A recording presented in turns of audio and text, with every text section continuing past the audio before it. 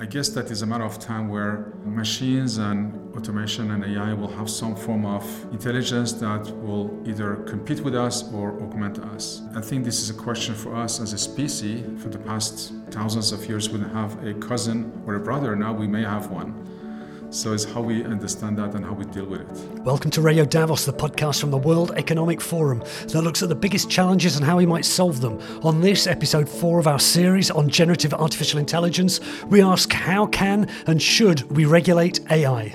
There is no doubt that intelligence greater than us will be able to solve pretty much any of humanity's grand challenges. The promises of rapidly developing AI are huge, but what about the risks? It is extremely important now to think about regulation and to think about their impact on society, which is, we're getting at another level now with generative AI. But what kind of regulation? Some have called for a halt in advanced AI research. We should not slow down research. This is a discovery, this is ingenuity at work, this is how we progress, but there should be definitely some form of guardrail. Subscribe to Radio Davos wherever you get your podcasts or visit wef.ch/podcasts where you'll find our full series on generative AI so far, as well as our sister podcasts, Meet the Leader, Agenda Dialogues and the World Economic Forum Book Club podcast. I'm Robin Pomeroy at the World Economic Forum, and with this look at how we regulate generative AI, this is a critical moment, I would say, in human civilization. This is Radio Davos. Welcome to Radio Davos and our series on generative AI. And I'm joined for this episode by my colleague, Lucia Velasco, who leads work on AI governance at the World Economic Forum's Centre for the Fourth Industrial Revolution. Hi, Lucia. Hola, Robin. Hola to you. Let's keep it multilingual on Radio Davos. Sounds great. You're Spanish? Half Spanish, half Argentinian. Which half knows all about AI? Both of them? Mainly the European one. This must be a kind of a pivotal moment for AI. Why is this such an important moment in kind of the history of this technology? Well, I would say it's extremely exciting to be working on something that almost everyone agrees that is needed. And also because, this era will be marked on the charts. We will remember this time.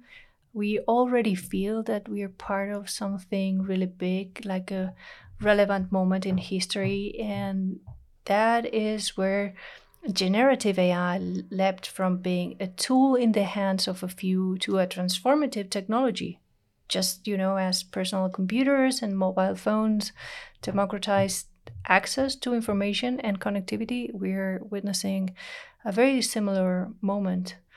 And of course, this is, the culmination of decades of research. And for some, it won't be news. But for most of the population, like myself, this is a real, tangible moment of disruption.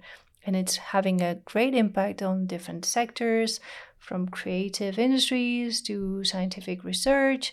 The capability that we are seeing in these models, in this generative AI, ChatGPT, and similar tools, that they can generate from writing, from essays to poems or drafting code.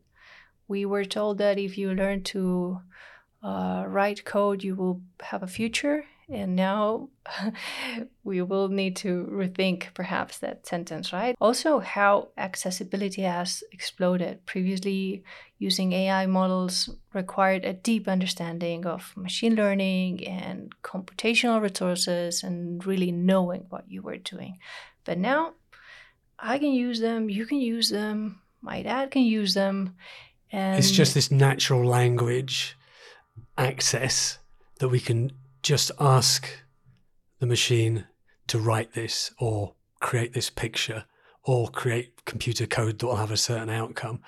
Using your own language without knowing the technical language, the programming language, without being able to draw, without potentially being able to write, fluently. Absolutely. It's a sudden change. We just didn't have that a few months ago. Absolutely. It's like we are being able to try to not communicate, but you try to have a spreadsheet to do something.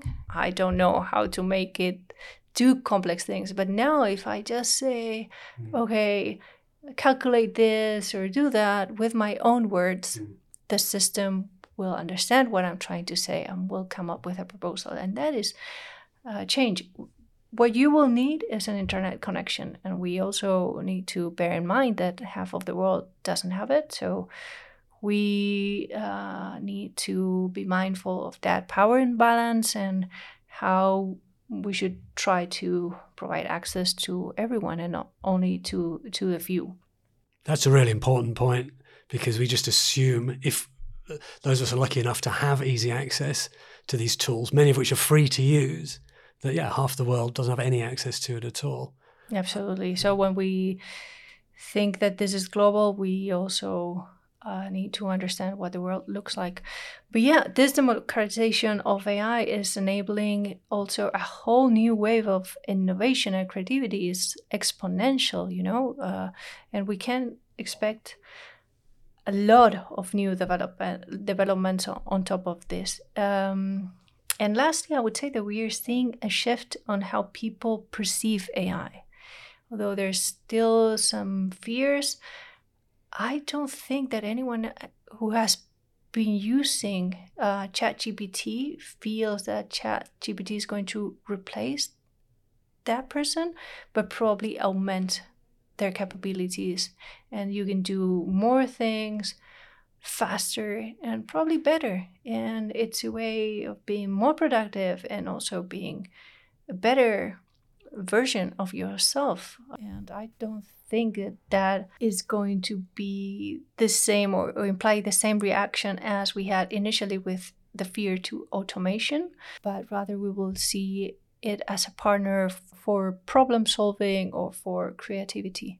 That's a very optimistic outlook. I tend to agree with you, but also governance is maybe not caught up with the rapid development in the technology. So that is something that needs to be looked at now. And in fact, that the World Economic Forum is helping bring the stakeholders together to discuss.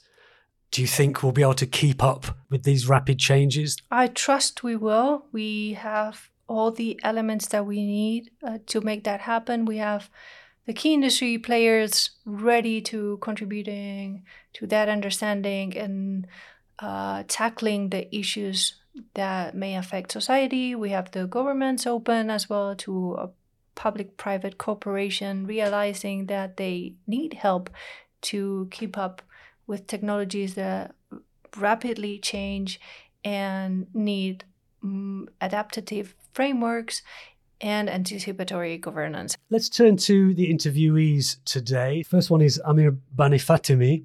He's an investor. I think it's the first, perhaps, investor I've spoken to in this series. I mean, what would you say is the role of investors when it comes to responsible AI? Well, investors, the people who put money into businesses, have a very big role in shaping how AI develops. Because they can choose to support companies that are open about what they're doing, treat people fairly, and take responsibility for the actions. Also, another example it comes to my mind is that investors can help make the AI industry more diverse and less homogeneous. And they can do this by investing in companies led by people from different backgrounds, but also more inclusive in terms of gender parity. If you think globally, only 2 out of every 10 AI professionals are women, and 90% of leading machine learning researchers are men. So if we want to make this technology work for everyone, we should try to get everyone involved in its deployment and in its design. So we'll be hearing from Amir Banifatemi, who is actually a co-chair of the event in San Francisco.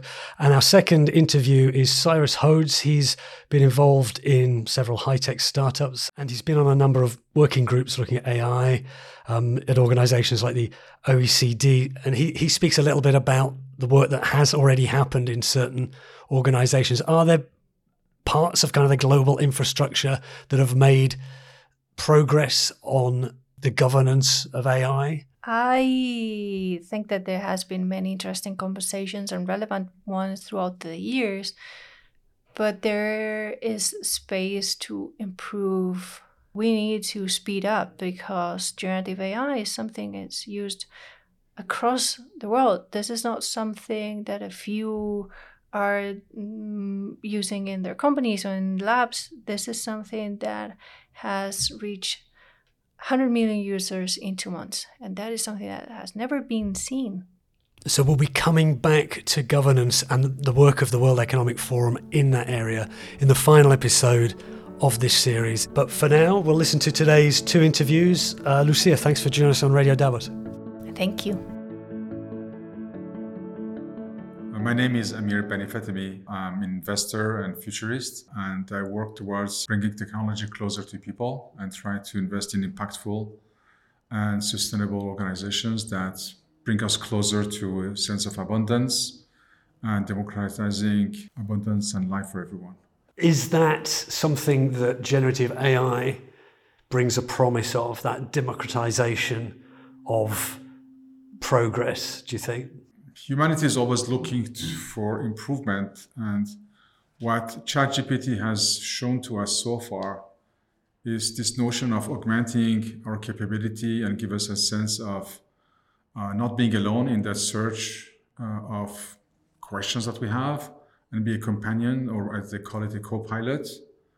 And I think we all believe that ChatGPT is a turning point, like mobile was, like the iPhone was, like many technologies, even the internet was, in bringing the promise of a digital life to almost anyone. And that's one of the fastest growing product launches ever.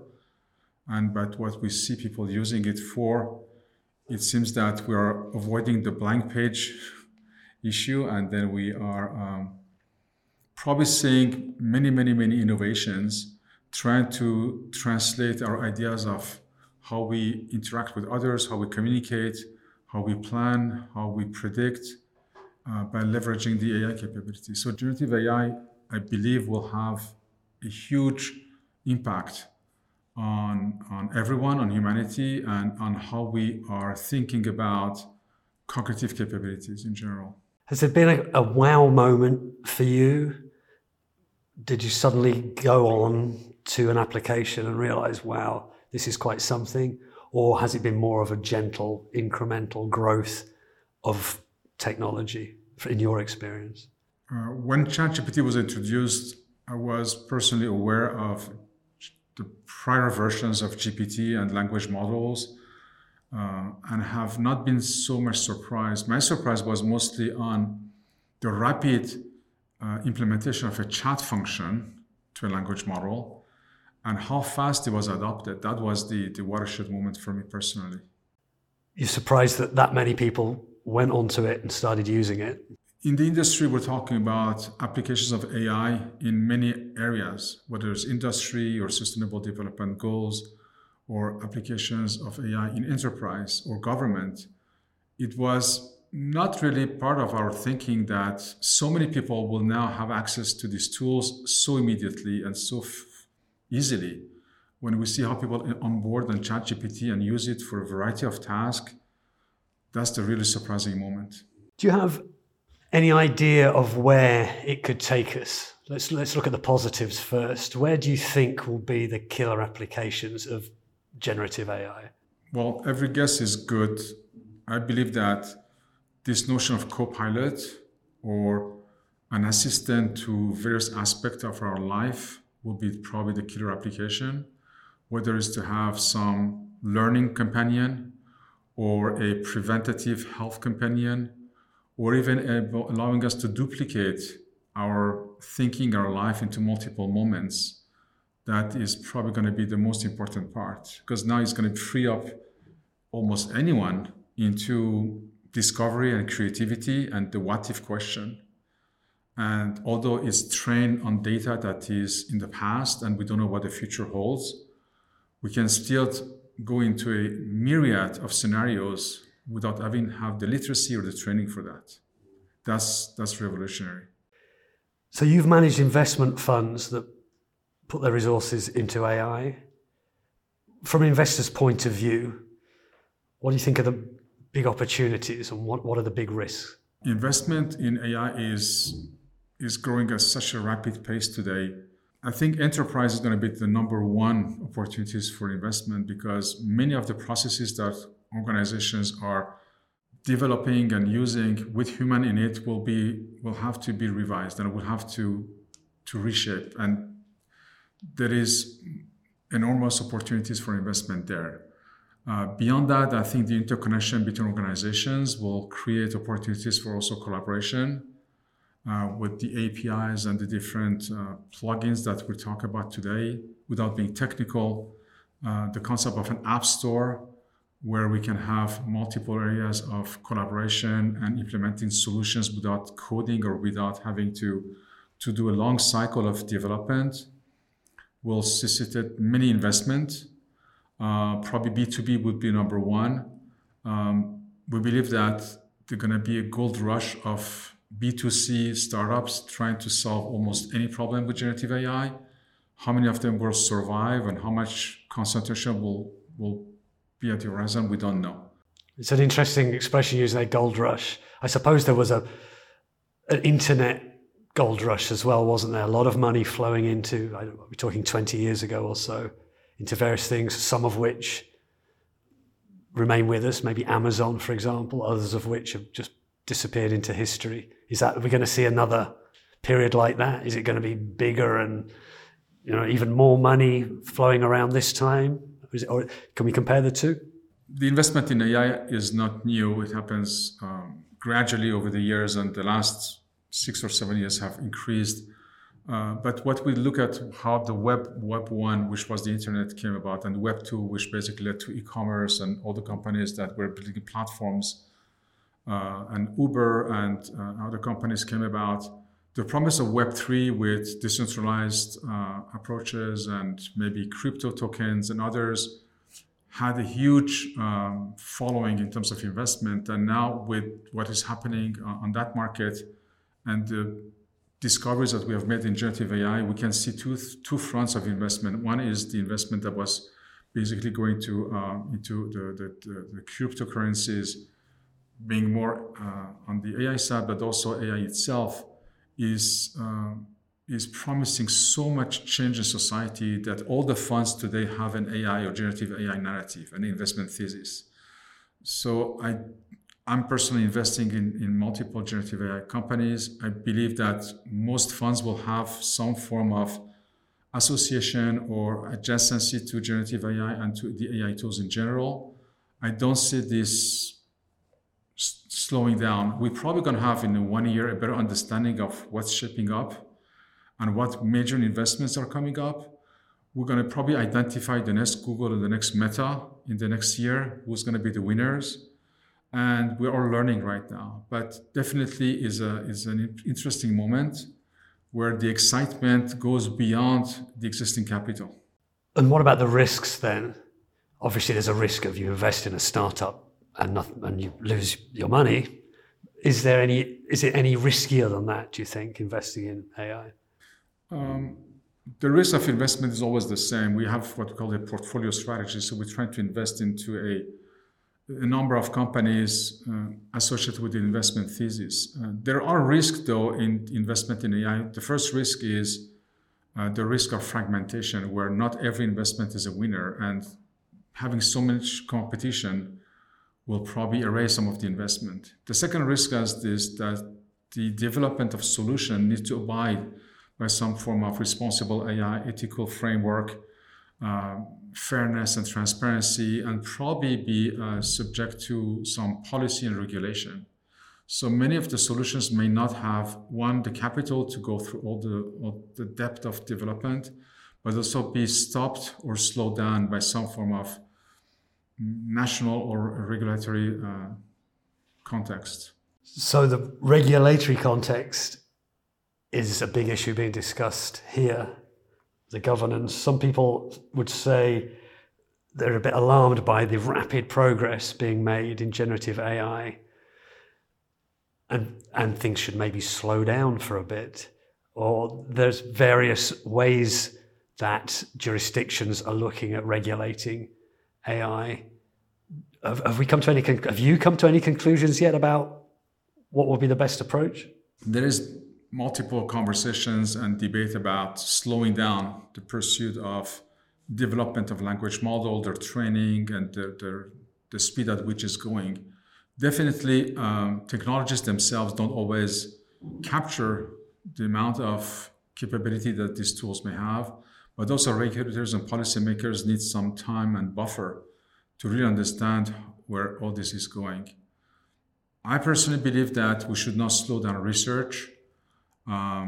This is a discovery, this is ingenuity at work, this is how we progress, but there should be definitely some form of guardrail in terms of the models that are developed themselves, how these models are used to build applications, who these applications are serving, how safe they are, and also control the release. We cannot expose the general public that may not be fully trained or literate about usage of these tools and expose them to models that are in the work. So the risk is there, and I think regulators are looking at this. And if we had to slow down something, it would probably be the release or have some form of context for responsible release. I've heard this phrase, responsible release strategies. Is that what we mean by that? I would qualify that as responsible release strategies, where we want policymakers and academic and researchers in enterprise to have conversations and to understand the limits of those release, because we still don't know exactly how these models have to be deployed in all cases. There could be some niche deployment, for instance, in healthcare, in education. There are some contexts where there is less risk, but remember, there is always risk inherent to the models, risk in the applications, but also risk of bad actors and those who are exploiting this. And then the responsibility vis-a-vis the general public is that we have to be careful and consistent in how we not only promote the research and the investment in those solutions, but also how we have a common understanding. You use the term common understanding of what that release means to people, what's the trade-off between benefit and risk, and evaluate that and communicate with the public. I think we should have an open public debate about this, and those stakeholders that are the best to organize this public debate should probably act now. Act now, so things have to move quickly then, don't they, in governance? Time is accelerating, and what we've been doing over the few years now, we see that it's changing almost every week. So I think policymakers and regulators also probably are going to be pushed to accelerate the way they understand, the way they come together, and the way they can create frameworks for us to navigate better. So from that experience, do you think AI is intelligent? Is that the word? Some people say it's a misnomer. It's not intelligent. It's just doing lots of calculations or lots of predictions very rapidly. Is there real intelligence? Or will we have, maybe even beyond intelligence, consciousness or something like that?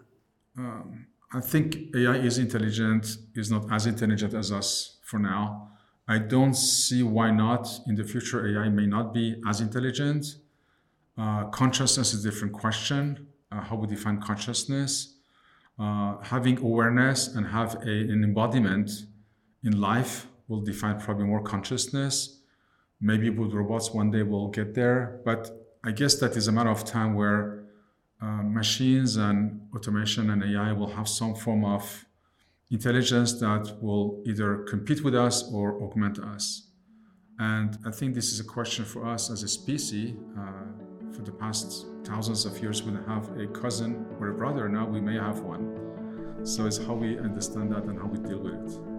Amir Banifatemi, one of the co-chairs of the World Economic Forum's Responsible AI Leadership Summit that recently brought together a range of stakeholders to debate these issues. You're listening to Radio Davos on our series on generative artificial intelligence. Here's someone else who was at that AI summit in San Francisco. My name is Cyrus Hodes. I work in AI and governance of AI, both as a policy and as an entrepreneur. As far as policy is concerned, I started something called the AI Initiative at Harvard Kennedy School, which is now part of the Future Society, which is a nonprofit which I helped grow over the year. We're one of the first entities that was discussing public policy and AI. And what I mean by that is educating policymakers about AI and the impact on society. So back then, when we started in 2015, it was kind of like an alien subject to policymakers. Still, to this day, a lot of litigation to be made on their end. But at least, there's bridge that we help build between the technological community and the policy community. And since then, I've been part in many discussions into shaping this governance and to making it into a reality. I would say starting with the IEEE, which had a great initiative on getting towards standards. So ethically aligned design, AI and automated systems. It's a mouthful. The IEEE is? IEEE. So that's the largest and oldest association of engineers in the world. And they work towards standards. So for instance, they came with the ISO standard. So really global standard that have been adopted. We're working on standard toward the governance of AI. But after my work with IEEE, as a volunteer, we set this discussion within international platform. And I would say the most important one that I contributed to is the OECD. So I was part of the discussion on governance of AI. OECD embraced that very early and is a fantastic platform for gathering government around policy and policy recommendation. And we came up with a set of AI principles that have been adopted by all OECD members. But beyond that, most importantly, during the G20 summit, they've been adopted by the G20. So that means that not only OECD countries, but also China and Russia have adopted these principles. What are the principles? You don't have to list all of them, but could you give us a flavor of what are the most important principles? Sure. I mean, the pillar, the core of it is that AI has to be human-centered. So, make sure that AI is getting us toward the Sustainable Development Goals of the UN, which is embedded in these principles. Also fairness, accountability, transparency, high-level topic that have been discussed and adopted by many other countries. But the OECD was the first one to basically gather various thoughts around that and embed them into principles as recommendations for government.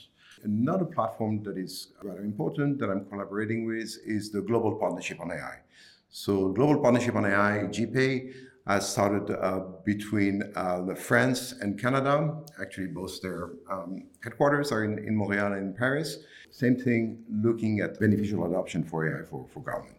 So I'm contributing there to AI and climate action and biodiversity. We published a roadmap during COP at Glasgow for climate action. During Montreal, COP15, we did the same thing for biodiversity. I'm working with also an AI and agriculture group, which is another group with GPA, and recommendation for farmers and this sector to use AI for the greater good. And obviously, there's a strong angle on climate action there. Are we at a pivotal moment now? You've obviously been working in the field for several years, as you've said, and on that kind of regulation or policy side. It seems to be the feeling that now generative AI is really starting to take off. It's been released into the wild, and probably policies haven't caught up yet. Do you see this as a pivotal moment where policymakers now really have to hurry to catch up? Where do you see the state of play at the moment? You're 100% right, Robin. This is a critical moment, I would say, in human civilization. We're creating what Tristan Harris called golems, which is generative large language multimodal models. And by multimodals, I mean, this applies to text and image generation, but it goes beyond that. It goes into coding, which is extremely dangerous to let loose in the open. It goes into any kind of data set that you have. For instance, Tristan is citing this example of an MRI that has been trained on the brain of a human, understanding what the image represents, and then give a very clear representation of what a person is thinking about. So within the next couple of years, we're going to have these golems understanding our thoughts. So it is extremely important now to think about regulation and to think about the impact on society, which is we're getting at another level now with generative AI. So having all companies that are working on generative AI is something essential right now. And that's why it's important to have this discussion here with leaders in generative AI. Obviously, there's a lot of tension, but there is no doubt that we are at a pivotal moment, and we should look at making sure that we have frameworks and safeguards in place if it's not too late, I still hope it's not too late to be able to make sure that we're getting to stronger AI systems that are going to transform our societies even more. Tristan Harris, you mentioned there, he's Executive Director of the Center for Humane Technology. If someone comes up to you and says, I don't know anything about the technology, but could you explain to me the concept of artificial general intelligence? Well, so in a nutshell, with artificial intelligence, we're trying to replicate intelligence. We're trying to replicate human intelligence. What we call artificial general intelligence is when we get to a human level intelligence. So usually AI systems are extremely good looking at very precise topics, and they beat humans. A great example is chess. When they beat us very easily. The game of Go, which is more complicated, the same thing. But it happens pretty much in all the spectrums of a society. And as these kind of like integrating itself and large language models, multimodal models can do that, this is the moment in time where we get a general intelligence. We're getting closer and closer to a general intelligence. And this is why we should regulate. But AGI must have some benefits as well, because some of these companies, it's their explicit stated aim. We are going to develop general intelligence. So what is the upside? You've worked, for example, in climate tech over the years. Is there, we've got a few years left, perhaps, to prevent climate catastrophe. Right. Maybe super computer intelligence could help us. In my mind and in pretty much all AI research mind, there's no doubt that intelligence greater than us will be able to solve pretty much any of humanity's grand challenges. Again, the 17 SDGs can and will be addressed by a safe and beneficial AI system, a powerful AI system. The Sustainable Development Goals. Yeah. Right. So, and climate action is part of it. So I believe this is an issue that is transformational to society in a good way and in a bad way. In a good way, it can help solve the SDGs. Great. But let's make sure before that humanity and civilization, stays as we are, or at least develop in a way that will be beneficial and appropriate to us and keeps us on this planet. Has there been a moment in your life when some technological advance really took your breath away? So why I got into the field of AI is because I realized with a lot of people, early on, that we are creating an intelligence that is about to exceed ours. So basically, in essence, we're creating a new species. So we're talking about alien encounters right now, and UAPs and UFOs are being acknowledged by DoD and other government agencies. At the same time, we as humans are creating this intelligence that will surpass us. There's no doubt about that. But so to me, that was the wow moment that I realized this is something absolutely transformational, and we should have the best minds in policy and technology working toward it. So you've dealt with policymakers over the years. What is it they need to know now, and what is it they need to do now? When you're talking to them, what are the things you realize they don't understand and you have to tell them? Well, most policymakers are concerned about re-election. They have a short-term view that is often, I don't want to generalize, but often selfish, often self-centered about how I'm going to get re-elected to the next cycle. At the same time, we don't talk about this most important topic, which is the rise of a new intelligence. There is a lot of education to be made within policymakers worldwide. There was kind of like a wake-up moment with nuclear safety. Well decided to coalesce together and agree upon safeguards, creating the International Atomic Energy Agency and looking at the SALT agreement to ban proliferation of nuclear weapons. This is the moment in time where policymakers worldwide should regroup and work towards such an arrangement. So I don't have the answer yet, but I know transportation is being regulated. Pretty much any industry is being regulated. Why don't we regulate AI at the world government level? It baffles me, but I believe, with all my colleagues ringing alarm bells, this is the moment in time where it's going to happen. Cyrus Hodes, thanks to him and to our other guests on this episode, Amir Banifatemi. I spoke to both of them on the sidelines of the Responsible AI Leadership Summit that the World Economic Forum hosted a few weeks ago at its office in the Presidio of San Francisco. And the forum's just published an outcome from that meeting, which you can read online. It's called the Presidio Recommendations on Responsible Generative AI. More information on that online. You can find links in the show notes to this episode.